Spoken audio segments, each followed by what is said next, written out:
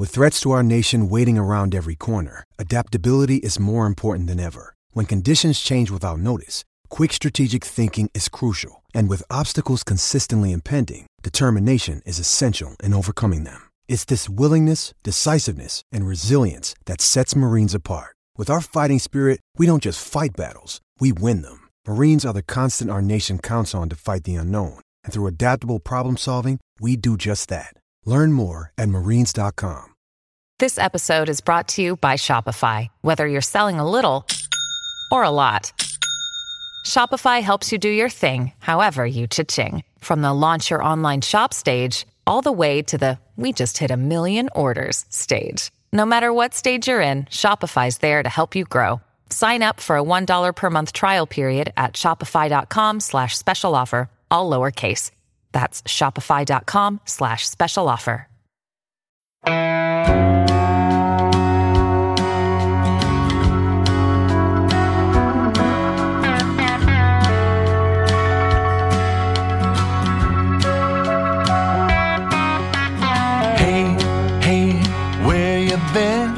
Buckeye Talk is about to begin. Hey, hey, hey, come on in.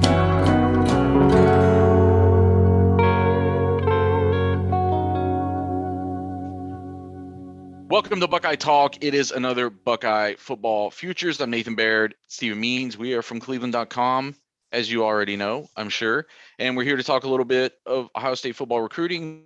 Maurice today. This episode will sort of carry you through the weekend. We're going to get back into our usual routine starting Monday. We're going to be changing some things up. I don't know if Doug's already talked about this on the pod, but not all three of us every day of the week now. We're going to be shifting some things around as we get into the off season here, give us an opportunity to do some other work. But I think Doug and I are supposed to be back Monday. We'll be talking about kind of a Monday Madness sort of approach to Mondays again. Well, what are the odds? So that'll kick us off each week. And then Steve and I are going to pretty regularly drop these recruiting episodes throughout the off season. And obviously we're in an interesting period right now. A lot of coaches out on the trail, a lot of offers going out, if you follow that sort of thing on Twitter. And we're going to get to that at the end of this episode. We're going to talk a little bit about the latest commitment, Will Smith Jr., and who the next commitment might be. We are going to talk a little bit about Luke Montgomery, the 4-star top 100 lineman from Findlay, who we had a big story about this week at Cleveland.com that I encourage you all to check out. And we're going to kind of get into some of the details there and the dynamics around that and how Michigan's involved, how Clemson's involved, and some things that are going on. I wanted to start with another series that we've been running that Steven's been working on the site, cleveland.com/OSU or /Buckeye Talk should take you there.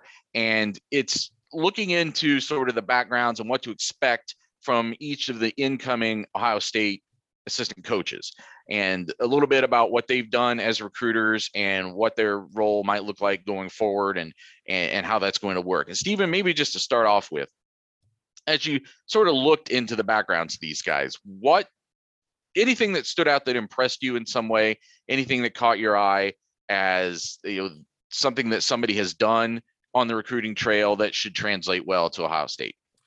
At face value, no, to just keep it plain and simple without the added context of, their backgrounds and where they come from and whatnot. And so not at face value, the most impressive recruit of the bunch is Perry Eliano in that 2022 recruiting class for Cincinnati, where he went down to Phoenix City, Alabama to Central High School, which is now the same high school that AJ Harris is at. So as you know, there's some relationships there. He went and pulled a 4-star kid by the name of JQ Hardaway, which is that's the highest rated guy he's ever brought in at any school he's been to along the way. And why did that happen? Sauce Gardner and Kobe Bryant. I mean, when you just develop two guys who are, one's All-American and the other one's a Jim Thorpe Award winner, it kind of ups your value a little bit on the recruiting trail. So at face value, no. But when you start adding the context for some of these guys, starting with maybe a Tim Walton hasn't been at the college level for a decade. So of course there's no recruiting, background that he has that's very recent that would make anybody look at his resume and go, I don't know. I know this is going to work. You're probably a little bit hesitant until you realize that he spent 4 games and a training camp with Jalen Ramsey, who gave a very raving review on his way out of the door at Jacksonville back in 2019, I believe, where he had a lot of great things to say for him. That's a stamp of approval there. Perry Eliano seems like a guy who's ready to take that next step as an assistant coach. And Jim Knowles has never really been much of a recruiter, but that's not why they brought him here. And while he's out on the recruiting trail right now, offering guys, that shouldn't be the expectation with him. And you look at a Justin Fry, it might be the same thing as a Perry Eliano. Not to that extreme, but the idea of what happens once he gets the resources of an Ohio State football program, what kind of recruiting can he do there?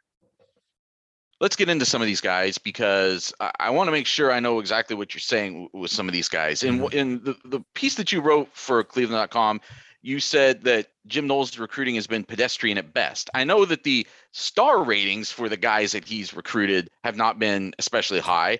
That's true of every class at Oklahoma State. And Duke before him.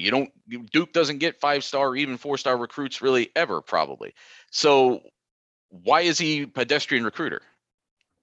I mean, he's never had anybody who's higher than a 3-star recruit. And the list of guys that he has been the primary for, it's not a long list at all. It's wherever he's gone, regardless of the schools he's been to, it's not a very long list of guys that he's been responsible for recruiting, especially as the primary. That's what I mean when I say it's pedestrian at best. It's not so much the fact that he was recruiting for Duke or he was recruiting for Oklahoma. It's the fact that wherever he's gone, that's not been his forte, is being on the recruiting trail at all. It's been more being there to scheme and build the defense up and take the collective talent that gets recruited around him and turn it into the best possible defense he can. So who's going to recruit Ohio State's linebackers? Everybody. This is more of it's not a constant. We should not have an expectation that he's going to be a constant on the recruiting trail right now. Yes, because there's very much nothing else to do for them. They're in a contact period for 14 days. The team is in winter workouts. And so he doesn't really have their eyes on them right now to do that scheming process. So he's out there, but there's no expectation that when you talk to these recruits, whether it's a linebacker, whether it's anybody else, where they're going, oh yeah, Jim Knowles is the guy I have the best relationship with. That's why it's part of the reason why there's 2 guys in the defensive back, because you've got Perry Eliano, you've got Tim Walton, who will handle a lot of that. Ryan Day has been more active on the defensive side of the ball, recruiting that as the head coach. And you still have Larry Johnson as your closer per se. So what I'm saying is, if you had to rank the guys in terms of the expectations from a recruiting standpoint, he's probably last, and that's fine because that's not what he's here to do. It's not saying that every so often he won't be out there. It's just of the list of things that are on his list of responsibilities, recruiting isn't necessarily top 1, top 2, or top 3. Yeah, but I guess what's an example in recent Ohio State history where a guy has been a position coach but hasn't really been the primary guy recruiting the players at that position? I don't think it ever happens. It's yeah. I don't know. I don't even know what we're talking about right now. I'm he not has to be the guy who goes out and recruits linebackers, doesn't he? What I am saying is it's not at the top of his list of duties here. I'm not saying I'm not saying that June is going to hit and he's just going to be sitting in his office somewhere while everybody else is out on the road. That's not at all what's happening here. What I am saying is that is not the top tier priority for him in this program. Which is why when I asked a guy like AJ Harris and his father, as the literally clear-cut, high priority defensive player for Ohio State in 2023, hey, do you have a relationship with Jim Knowles yet? He goes, we haven't talked to him at all, but we've talked to Perry Eliano a couple of times. We talked to Tim Walton a couple of times. Yeah, but that's his position coaches. But he's also the defensive coordinator, so at some point you have to have some type of relationship with him. Well, especially when you were the first guy hired before Perry Eliano and Tim Walton were even on the staff. Maybe, but I want to get back into more about how this is going to work as far as recruiting linebackers in the future. I don't think it matters that it's not going to be his first priority. When Kerry Combs was defensive coordinator, I don't know that recruiting defensive backs was still his first priority anymore either, right? Somebody had to coordinate the defense. I don't think it's Ryan Day's first priority to recruit quarterbacks, but he's still involved with that. But I don't think I don't think that Kerry Combs, part of the reason he was brought back here is because the defensive back recruiting went astray. And so that was a little bit higher on his priority list of things. Yes, and he came back here and fixed it. So if linebacker play helped fix it. So if linebacker play is a problem at Ohio State right now, how is Jim Knowles as a recruiter going to help fix that? Play versus accumulating talent are not the same thing. They've accumulated the talent at linebackers. There's plenty of top 100 recruits in the linebacker room right now. They have just not been developed. That's a whole different conversation if we're asking how are they going to get developed here versus can he go out there and get top 100 linebacker. Getting the top 100 linebacker has not been the problem. I think we can agree on that. Yeah, but as I've said before, I don't much care what they were ranked once they get here. I care how they're performing. I guess in the same way that Kevin Wilson gets credit for helping with recruits, has Knowles done that sort of thing at Oklahoma State, and how did that affect their classes? Yeah, that's actually probably the best comparison of how this is going to work. It's more, Kevin Wilson's in charge of the tight ends, but it's not why he's actually here. Jim Knowles is in charge of the linebackers, but it's not like the primary thing that he's here for. He's got a couple of people that he's been a secondary for, like Rocky Shelton out of Florida, Zach Harmon out of Toledo, Ohio. So he's got it's a fair share of guys he's been a primary and it's been a secondary for, but it's just not a long list. It's 1, 2, 3, 4, 5, 6, 7, 8, 9, 10, 11, 12, 13, 14, 15, 16. It's 16 guys for a guy who's been an assistant coach at the college football level for over a decade. So you're saying that those are the only 16 guys that he's been a primary or secondary guy for the whole time? Yes, according to 247 Sports. So who was recruiting Oklahoma State's linebackers? Other assistant coaches. I guess in order to judge what he's doing, I guess that was an answer I thought we might have as to what was actually going on at Oklahoma State. So I guess if we're just judging based on the actual end results, how is Knowles really any different than any of these guys they're bringing in right now? I mean, Justin Fry doesn't have an impressive list of recruits that he's brought in. Perry Eliano doesn't have. I mean, you just mentioned one 4-star who is a guy that I don't think would be eagerly anticipated necessarily if you were coming to Ohio State. Like, who on the staff does have a recruiting background that has had success, or how would you judge success? You would judge it by, one, how long the list is of guys that they've actually recruited and been responsible for why they're on the roster. That's how you gauge it. We're going to get into the reason why a lot of these guys don't have top 100 recruits is because of the schools they have. But the way they've recruited based off the resources they've have has been impressive. Okay, so go down the list of the guys and explain that to me in some detail. So let's start with Justin Fry. His highest two guys are Sean Ryan, a top 100 offensive lineman, top 100 tackle. He was the number 4 player in the country and the number 2 offensive guard in the 2019 recruiting class. That's UCLA is not just getting a bunch of top 100 recruits. That's Justin Fry's work. And then the other 4-star he's got is Finn Durston, number 362 player, number 16 guard in the 2018 class, which was his last year at Boston College. So he moved up a level. He started getting 4-star recruits. So the idea of, okay, he's at a school like Ohio State where it should be a little easier to get 5-star recruits and top 100 recruits and top 150 recruits, that should pay off there. Perry Eliano, I just mentioned, he's coming off of a year where he just developed probably the best 2 cornerbacks in the country. And as a result, now he's got a higher profile that gets him JQ Hardaway. Before that, he was getting 3 stars all the time because he's at Cincinnati.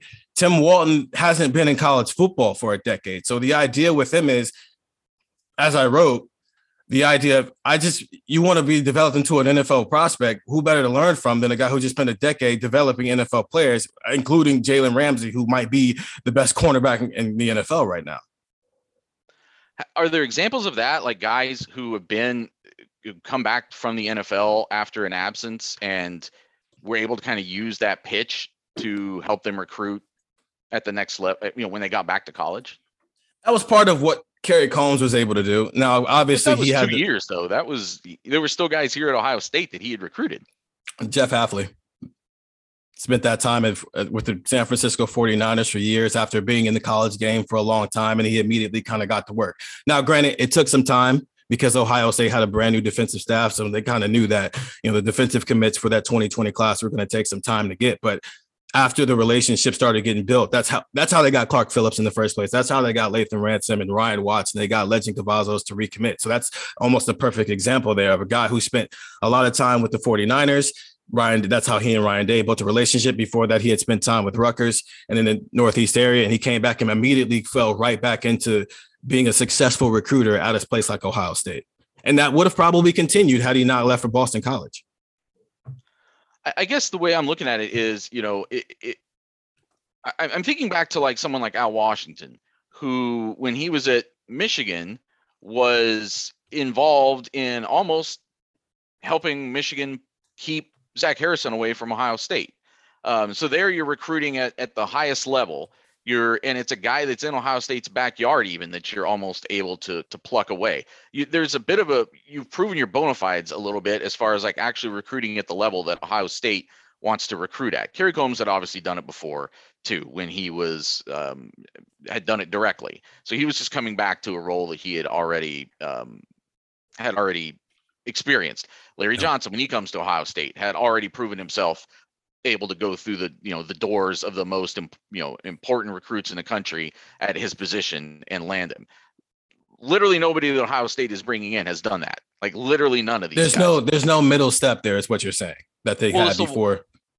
Why you seem to write with optimism about most of these guys, I guess, except for Knowles. And as far as like why that will translate, like why beyond Jalen, one player saying this one quote that's been now recycled by 1,000 different people, or this one period of Perry Eliano's career where these guys had success, guys he didn't recruit, by the way. Like, why is there optimism? Why do you see optimism in what there's going to be here? Because I have a lot of questions. I don't know if I have pessimism, but I certainly have skepticism that this will necessarily work out great for Ohio State, especially across the board, all four of these guys. Like, I think that's something that this is like maybe this new staff has to prove itself in the most. I have more faith in them as developers than I do recruiters, certainly right now. So with Eliano, the idea is maybe you're catching Marcus Freeman before he went to Notre Dame, because Marcus Freeman was kind of recruiting the same way at Cincinnati as a linebackers coach and defensive coordinator as Perry Eliano was recruiting as a defensive backs coach at Cincinnati before he went to Notre Dame. Because even if you look at his list, his best recruits, all the big time guys, are the moment he got to Notre Dame. And that idea that obviously Marcus Freeman is never going to be an assistant coach here unless something goes terribly wrong at Notre Dame over the next couple of years here. And so that idea of you're catching a guy on the way up where all he needs now is the resources to show you that he has the ability to do the development, but also the recruiting resources he needs to get those top tier 5-star top 100 recruits. The same way Marcus Freeman was able to do the moment he got to Notre Dame. But as we've also seen, the resources don't necessarily lead to the recruits, which is why Greg Studrawa is not here anymore. So it seems like that's putting a lot of faith in just the aura of Ohio State being able to recruit on its own to a certain extent. Yeah, but you also, part of it is you got to be willing to do it. You know, you can't just stick into your area and just go, okay, I'm just going to go get the guys who are on touching states or in the Big Ten area. You've got to be willing to put the effort in to get, a Zach Rice. Your head coach shouldn't have to tell you need to go sit outside of Wyatt Davis' house to make sure he stays committed and doesn't go visit Washington. That's part of it. I mean, it's one, you have to have the ability to do it, but also you got to be willing to do it and put that type of effort in. And maybe some of that was Greg Studrawa's health just wouldn't allow him to do that anymore. But Perry Eliano is a younger coach and a little bit more hungry and still climbing up the totem pole here. So that idea that the opportunity for him to be what Marcus Freeman maybe should have been back in 2020 when Day chose Kerry Combs instead of going to go get Marcus Freeman, that's out there for him. So you mentioned kind of that regional concept. Anything in these guys' backgrounds that gives you an indication of regions where Ohio State might be more active going forward? And not just that Tim Walton's been in Florida the last couple of years. Like, where have these guys been active and had success before that you think there might be some roots there? Yeah, I do wonder. Eliano's recruits, obviously Alabama. He's got some guys in Ohio, Indiana, Maryland. He's from Texas and spent the beginning years of his coaching career coaching in that Big 12 area. So I do wonder, even with Texas looking like it's getting itself together, even with what Texas Tech is doing, the Texas A&M, is doing right now, can he still make some way there? Can he still have some headway in that area? That one's interesting. Obviously, with Justin Fry spending some time in California, but being a guy who's from the Big Ten area, does Ohio State, can that keep the window, the door in California that it looks like USC is starting to close? Can it keep it open a little bit longer to get some more guys out of that area? So it starts with those two, just because of where they've been on the map in their coaching careers, and they've built some relationships here and they've built some relationships there. In those two states where there's always a talent hotbed, can the fact that they've built relationships there keep the door open maybe a cycle or two longer than it should have, just because as USC and Texas get themselves together? So these guys are obviously, this transition's happening at a really interesting time, because when the season ends, everybody goes back out on the road to recruit. This is a thing that happens every year, and something, Ryan Day was sort of complaining the last couple of years about the overlap of the postseason and the start of the recruiting and all of that, which, well, good news, you don't have to worry about that this year, I guess. So they got to go right back out and recruit after, starting January 2nd. How important is this time of year? How important is January every year? And how critical is it that these guys hit the ground running and get something going here in these first weeks on the job, when, who knows if their offices were even cleaned out yet from the last guy who was there at the Woody? I think when you have this much turnover in a coaching staff, it's extremely important, because it's only a 2-week period. And at this point, it's a lot of recruits going, yeah, I know the Ohio State model, and yeah, we've done our research on what your guys' resumes are, but like, you guys still have to build relationships with us, and that's going to take some time. And so there's a lot of recruits out there who maybe had decisions that they wanted to make over the next couple of months here, who now feel like they've got to put it off to the spring or maybe even the summer because of that. So these 2 weeks, whether it's finding new targets, the way they've offered, north of 15 guys over a lot of different positions over the last 2 weeks here, or it's reestablishing some of the relationships with the defensive players who already had offers, who had probably built relationships, whether it was Combs or Al Washington or Matt Barnes or down the board. Those things are very, very important. This is a short window, but this short window can, if you do the right things here and you handle it the right way, there's another window coming up in March when you can get a lot more of these kids on campus.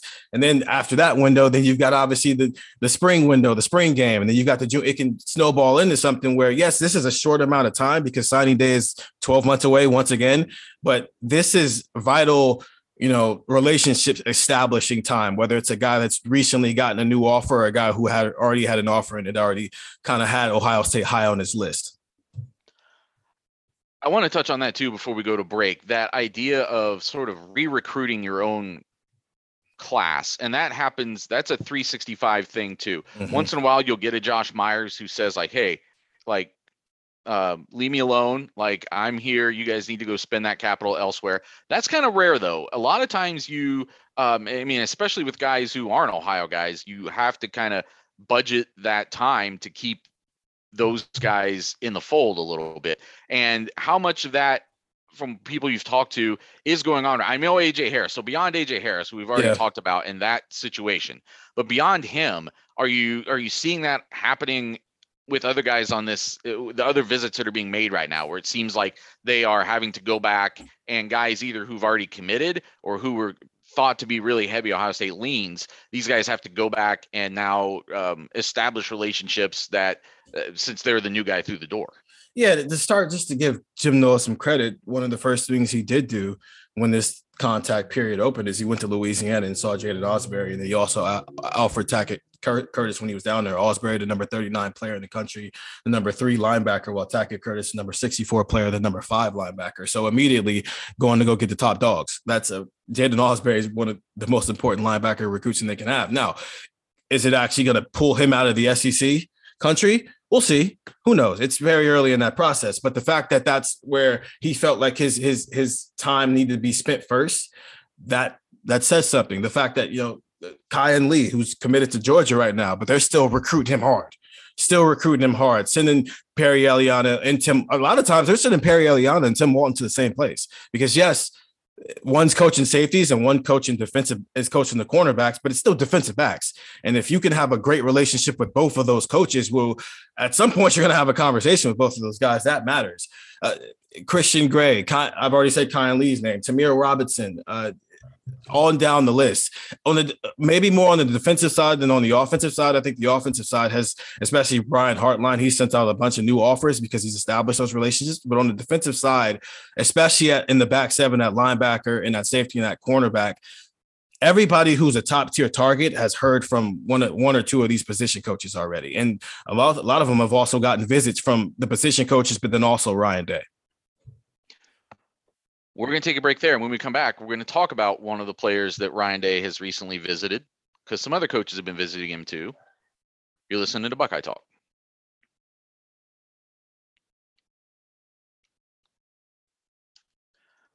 Back on Buckeye Talk, 614-350-3315. If you have not already signed up for the texts, we try to throw a lot of recruiting intel through there. We're going to try to throw more as we get into the offseason here and things start heating up with offers and visits and commitments and everything else that's going to be going on.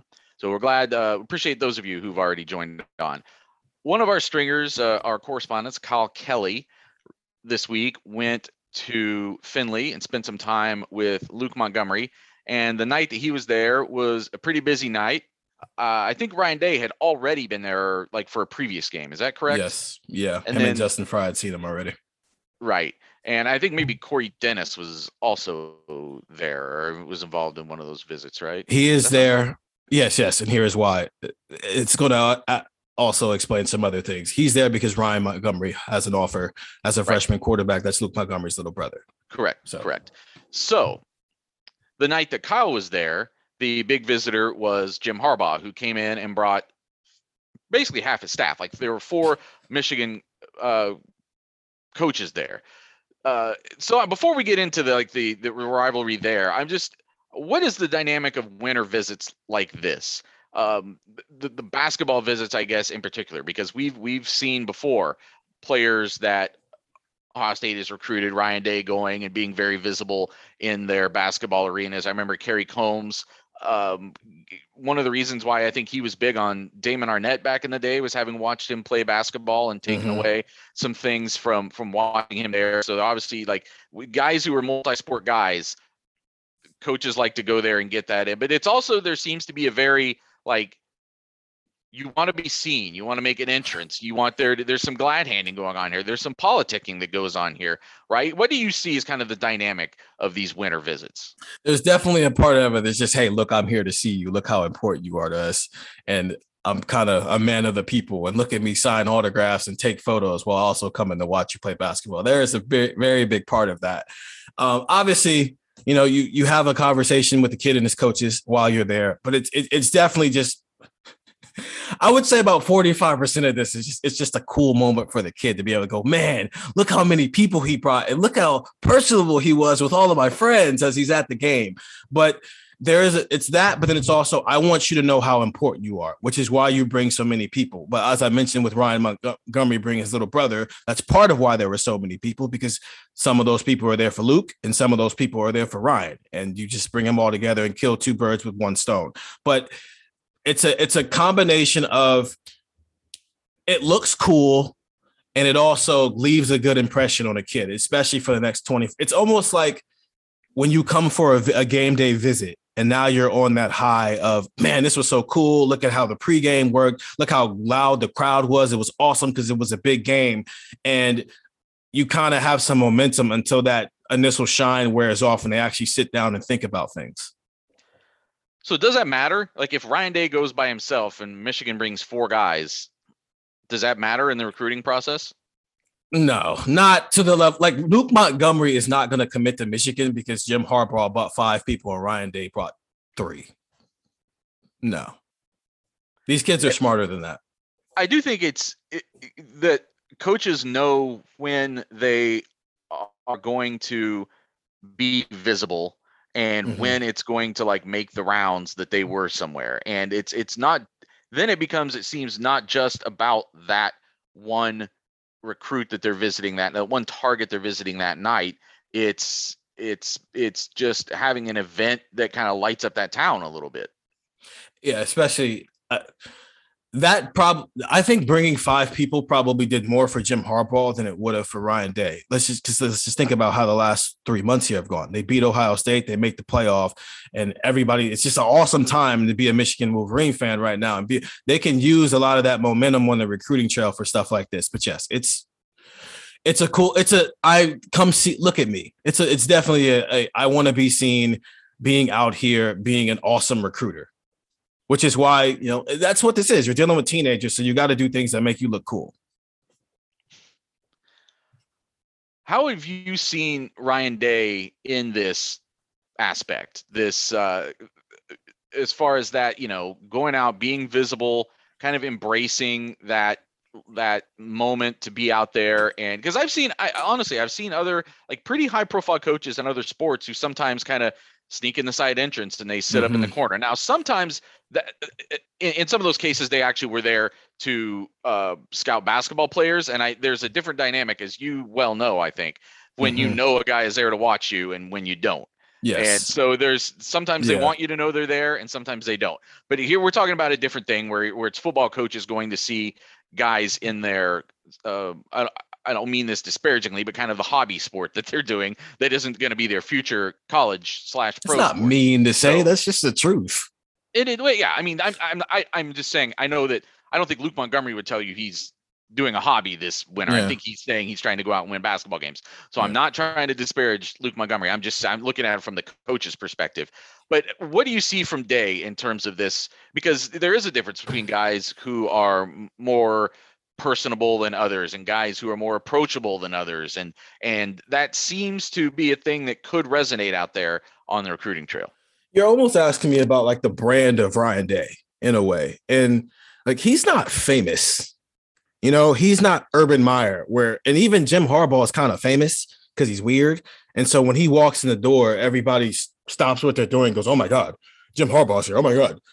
Nick Saban's here. Oh my God, Urban Meyer's here. Like that kind of happens. He's not famous, so that aspect doesn't happen. So there is a little bit of he can get in and out of some places. Like he went to go see Sonny Styles play basketball ahead of the early signing period, and he was there, but you only really knew he was there because Sonny Styles put up a post saying thanks to Kerry Combs and Ryan Day for coming to see me play basketball. It wasn't like a big hoopla about it. He doesn't do like the helicopter fly in the way that James Franklin or Kirby Smart does. So he doesn't have that little shtick that makes it a loud event. He just kind of goes about it. I think I don't know if this separates him, but I think his thing is he gets involved with recruits a lot earlier than you would expect a head coach to do it. I mean, when you just think about how recruiting works, the recruiting coordinator identifies guys and then the assistant coaches get involved, the GAs get involved to an extent. And then eventually if the recruit, depending on how important the recruit is, then the head coach starts to get involved, especially as you get closer to signing day. Ryan Day's involved pretty much from day one. It doesn't matter if you're the number 1 ranked player in the country or you're the number 271 ranked player in the country. He gets involved a lot earlier. And I do think part of that is because he's so early in his career. He's still establishing himself in a lot of those relationships. So he has to do some of that stuff.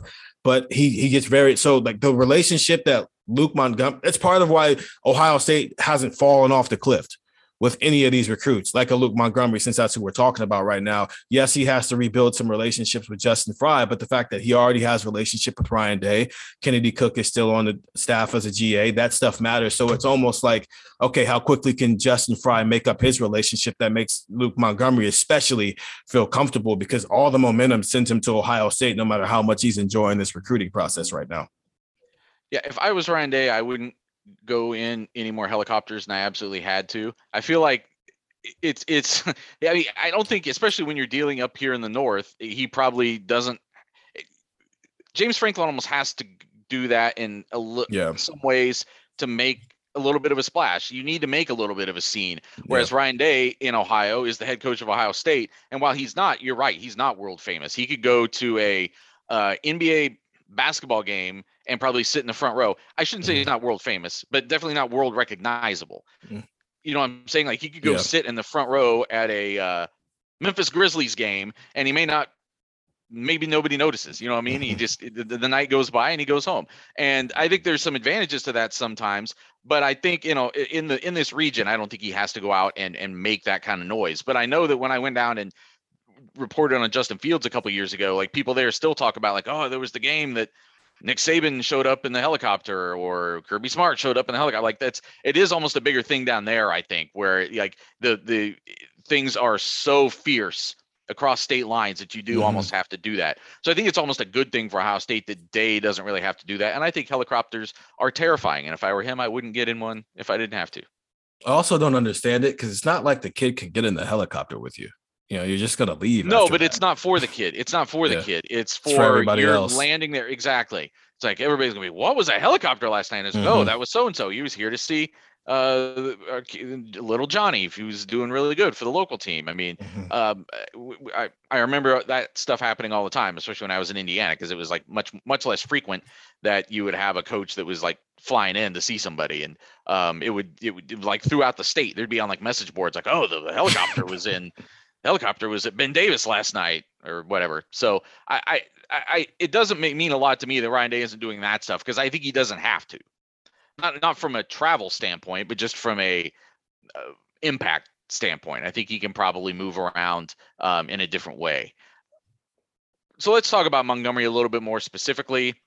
Like I said, 4-star, top 100 offensive lineman is going to be his future position. Yes. He's plays a lot of defensive line in high school, but projects as an offensive lineman. So I guess, how do you see this battle?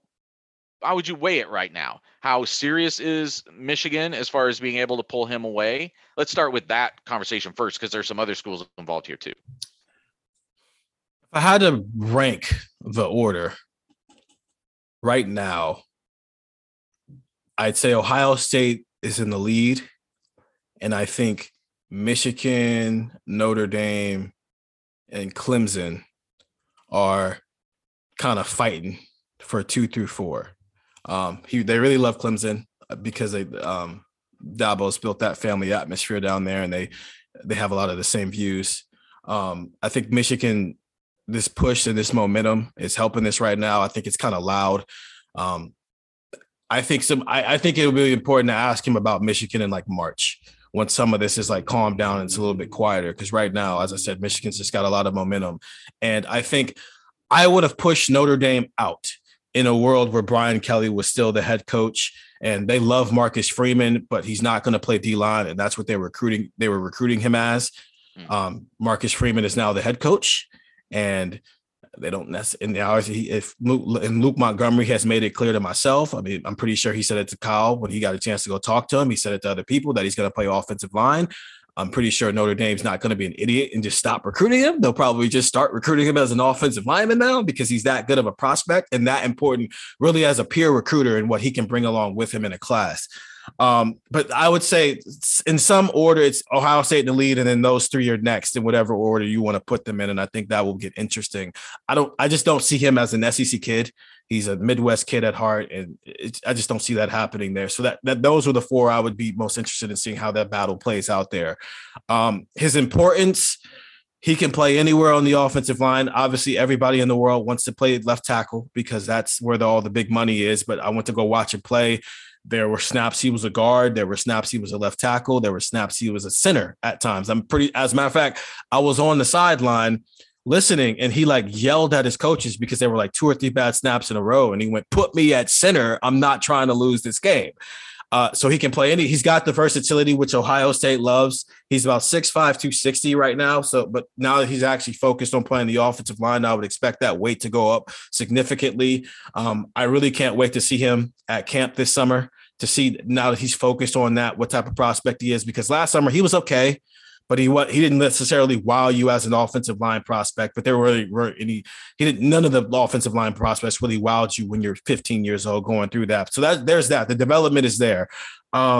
But also he just has a lot of great relationships, and it's because of the people he's grown up around. Obviously, he played for the same AAU team growing up as Bronny James and that traveling circus that was. He's got a lot of great relationships with a lot of the top recruits, not only in the Midwest, but around the country. And so to pull a guy, the idea originally was that either him, Josh Padilla, or Sonny Styles would be the first 2023 recruit to commit. And obviously Ty Lockwood ended up being first, with Josh Padilla being second, and Sonny Styles is now going to be on the roster next year. But the idea of what a Luke Montgomery can mean, he can be the same as what Jack Sawyer was in 2021 and CJ Hicks was in 2022 as basically the leader of a class. Clemson being involved here is interesting to me. We're obviously not that far removed from the Jackson Carman episode, and Clemson should feel like it can go anywhere and recruit people, I think, at this point. But maybe is especially emboldened by that it can go into Ohio and entice a kid to come there and play for them.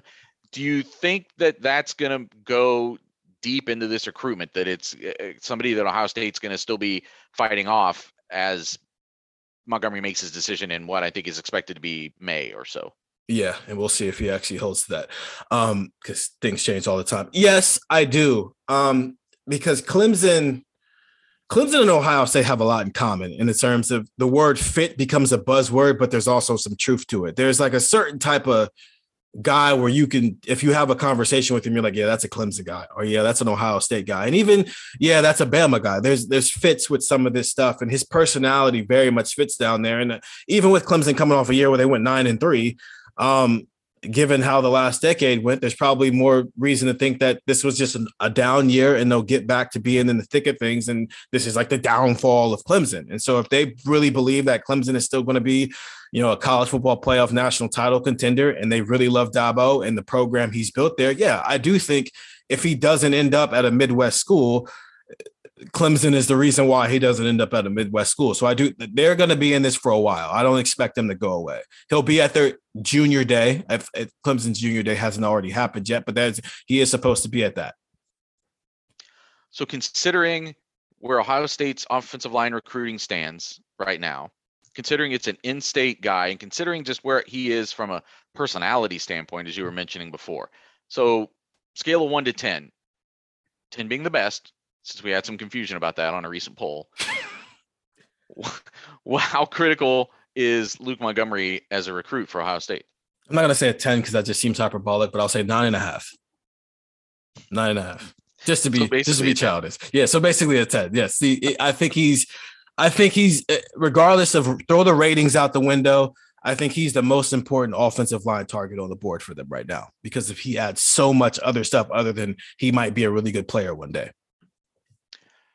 So keep an eye on that. Like we said, they're kind of floated out there that maybe the decision would come in May, but as Steven says, those things do change sometimes. And obviously there's a lot that could change from Michigan's standpoint, depending on what goes on with Jim Harbaugh's future here in the coming weeks, since those rumors are still out there. We're going to take one last break. We're going to come back and talk about Ohio State's most recent commit. We're going to talk about the potential of another commit pretty soon, and these offers that have been going out so far in January. You're listening to Buckeye Talk.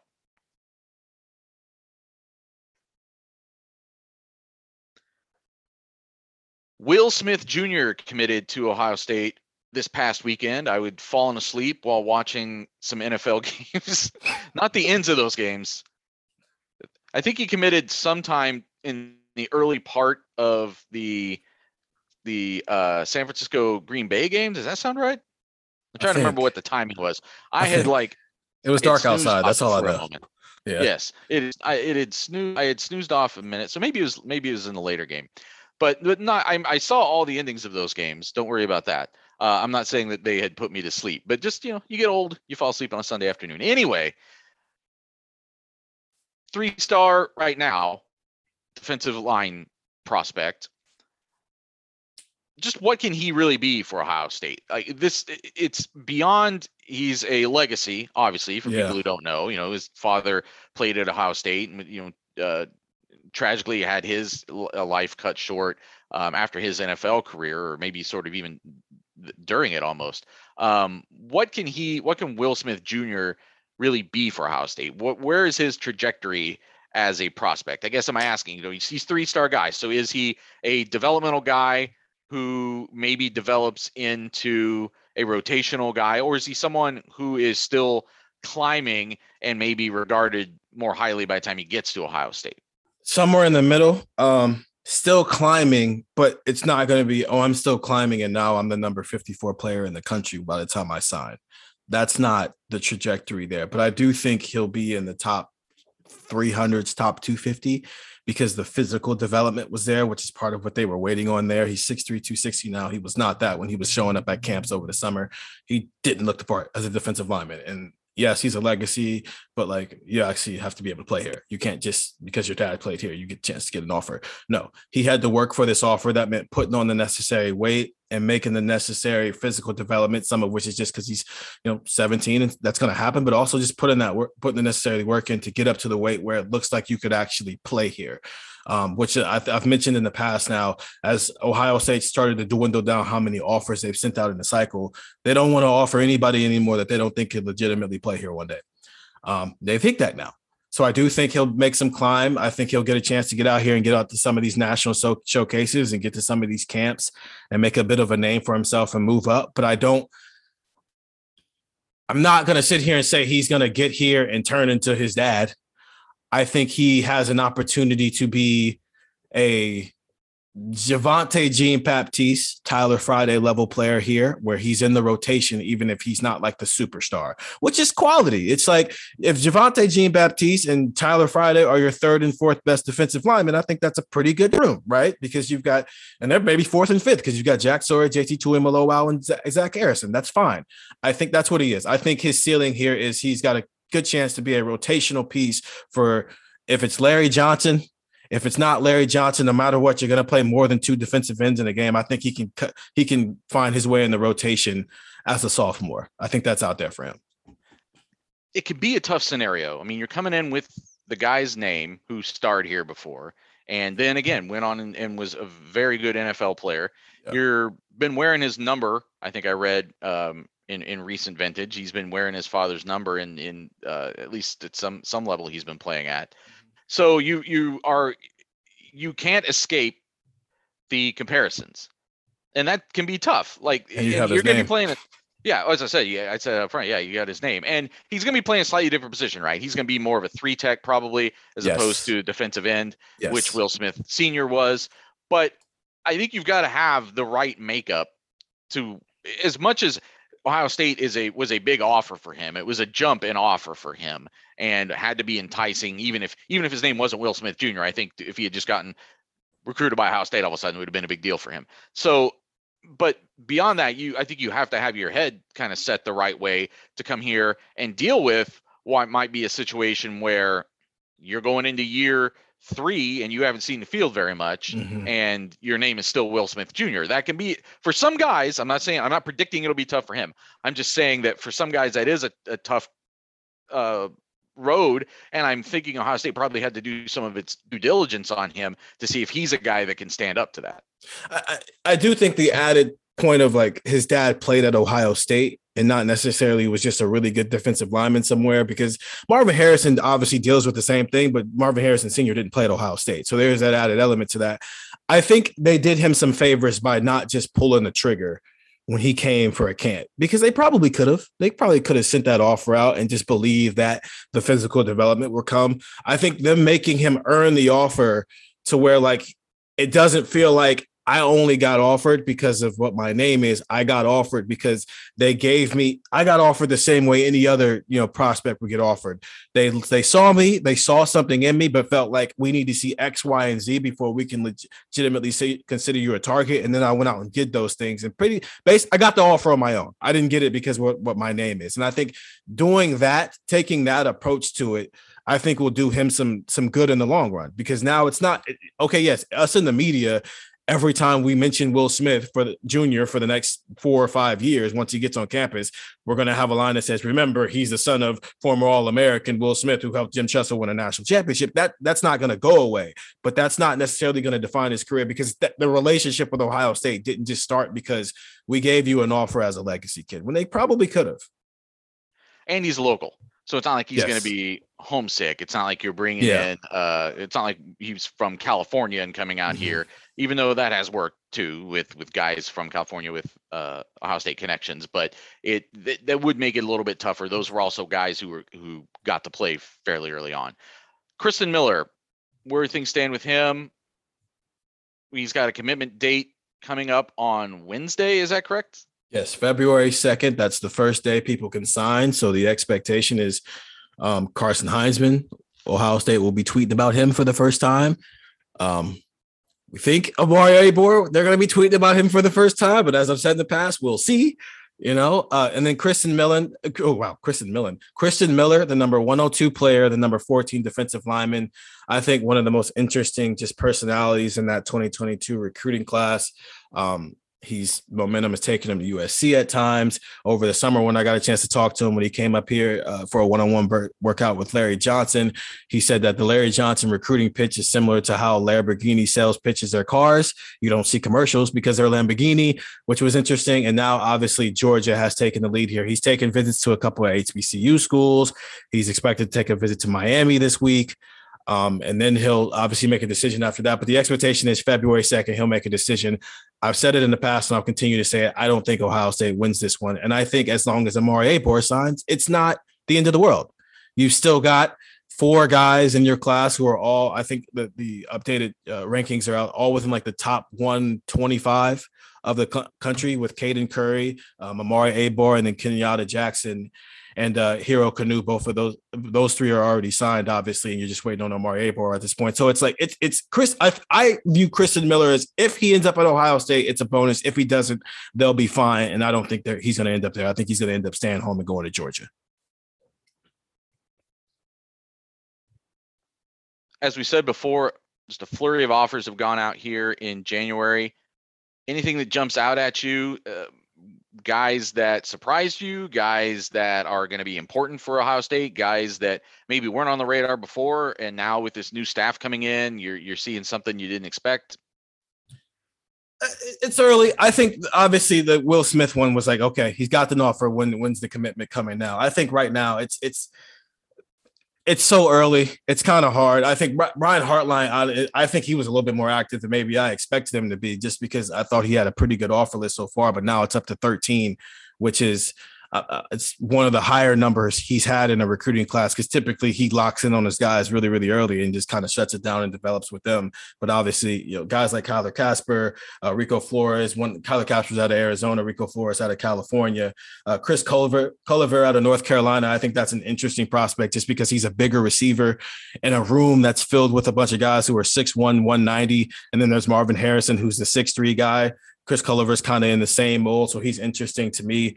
But yeah, it's just right now is very much build relationships with the old guys, build relationships with the new guys, and then let's check in back in March once they can get a lot of these guys on campus, and we'll see where guys' heads are at, because I think there's a lot of recruits right now. It's way north of 15. I put out an article last week just to catch people up on how many people got offered. And like 2 hours after the offer came out, they offered like 7 more guys. And so right now it's just more sending out a bunch of as many offers as you can. And back in come March, that's when you really check back in and say, okay, how many of these guys can Ohio State realistically land? And then obviously it'll be May and June before you know it. But you mentioned before kind of that change in philosophy. Does it seem like fewer offers than usual?